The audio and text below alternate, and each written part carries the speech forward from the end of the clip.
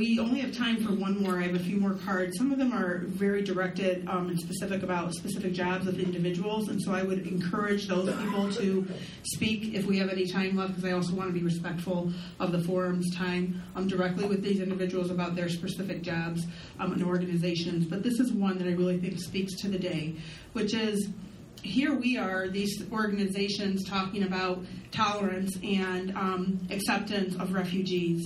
Yet there are many who feel that by doing that, their rights are somehow infringed upon, and there's not tolerance for their own belief systems. So how do we address that challenge in our society of knowing that if a position of your organization or any of your organizations speak out against a certain group, a certain political party, a certain ideology, how do we then get up in here and preach tolerance when we ourselves may not be demonstrating tolerance of the difference of opinion? One of the things that happens a lot, especially to me in Detroit, is I'm in the community a lot, and I'm talking about immigrants in an environment where even Black residents still don't have access to some of the things I'm talking about. And so in my work, I talk about structural racism every day, everywhere I go.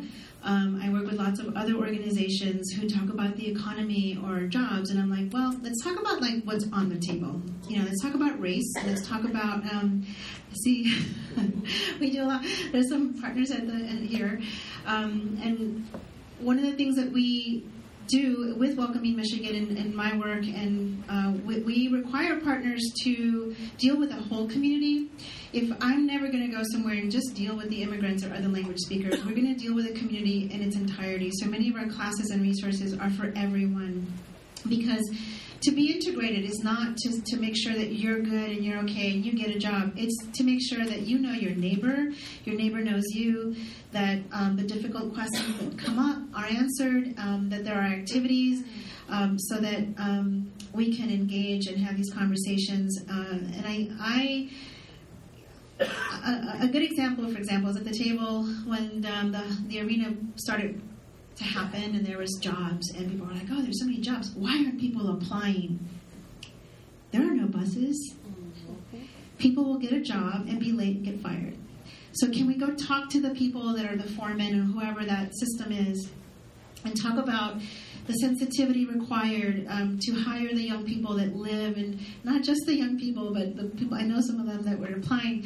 But if you're coming from the east side, from Gratiot, it takes you an hour and a half to get there, and maybe you don't have water. So you're kind of ashamed, or you don't know, can they offer laundry services? Or what are they really, really thinking about who lives in Detroit and who might really need this job? So, I'm at community forums or, with other groups, they're talking about the economy or talking about Detroit, and I'm bringing stuff to the table. We want everyone at the table. And until you have these realistic conversations about why people aren't accessing these jobs, it's not because they don't want to. You'll hear that. And it's, I believe every day, my job, all of our jobs, to interrupt racism. If you start to hear something, you got to say, excuse me. Well, let's talk about that. We don't want to have a fight or make someone wrong, but we definitely want to say, let's have a full conversation around what this is. What is this impression you have? And I often will ask, who did you know that did that?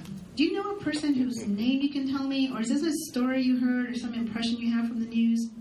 And so I know that we're working with immigrants, and we work with sensitive populations and the whole spectrum, international students to undocumented people. And we want access for everyone.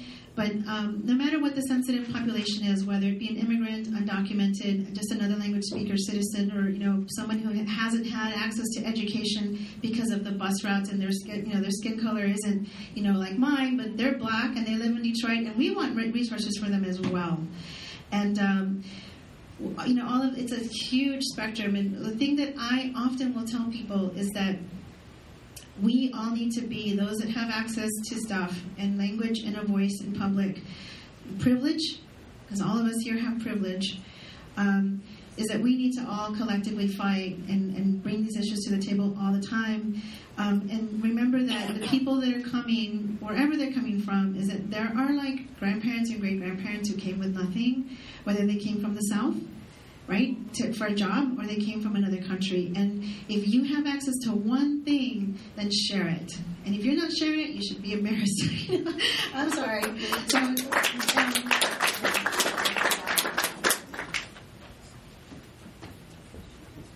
I guess I would just say, I think it's so important to listen, right? And I think Raquel did a great job of talking about that too, is listen to the community about what is needed, and starting there, and making sure that we're listening to each other, whatever the concerns are.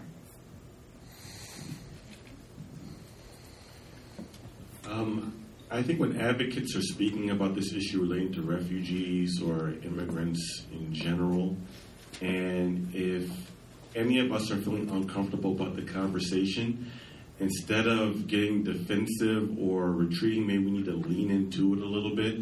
And like the word privilege was used, there are varying levels of privilege. I have male privilege. Like our society historically has been male chauvinist, right? Misogynist, there's no doubt about it. If you're white in America, you have white privilege. If you're a Christian, if you're a white male Christian, you're really winning. You got you have like the ultimate social political privilege. Even if you don't have money, privilege just isn't about coming from a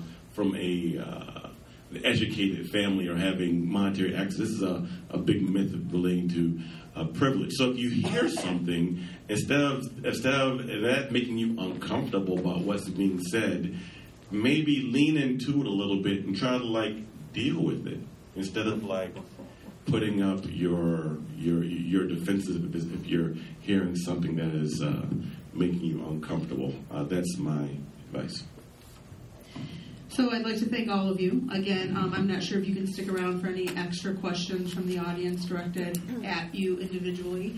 We want to encourage everyone to please partake in the food because we have lots of it.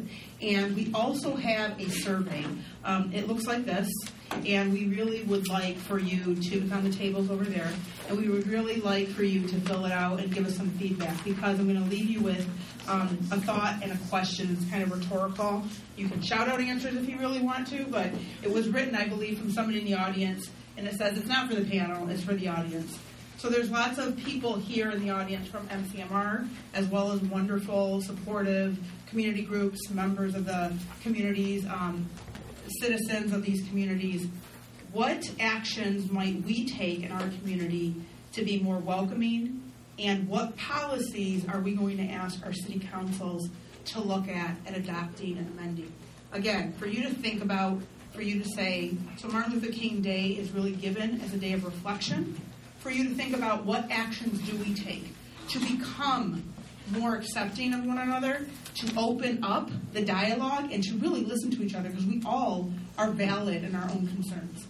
And we all are valid in our positions. But if we don't take the time to listen to one another, we get to a defensive mode real quickly. And so I just really encourage you guys to reflect as you leave here today and think about what now? What can we do to make a difference going forward? Not just for our immigrant and refugee populations, but for all of us as a community. And I thank you all, and thank you to our wonderful panelists.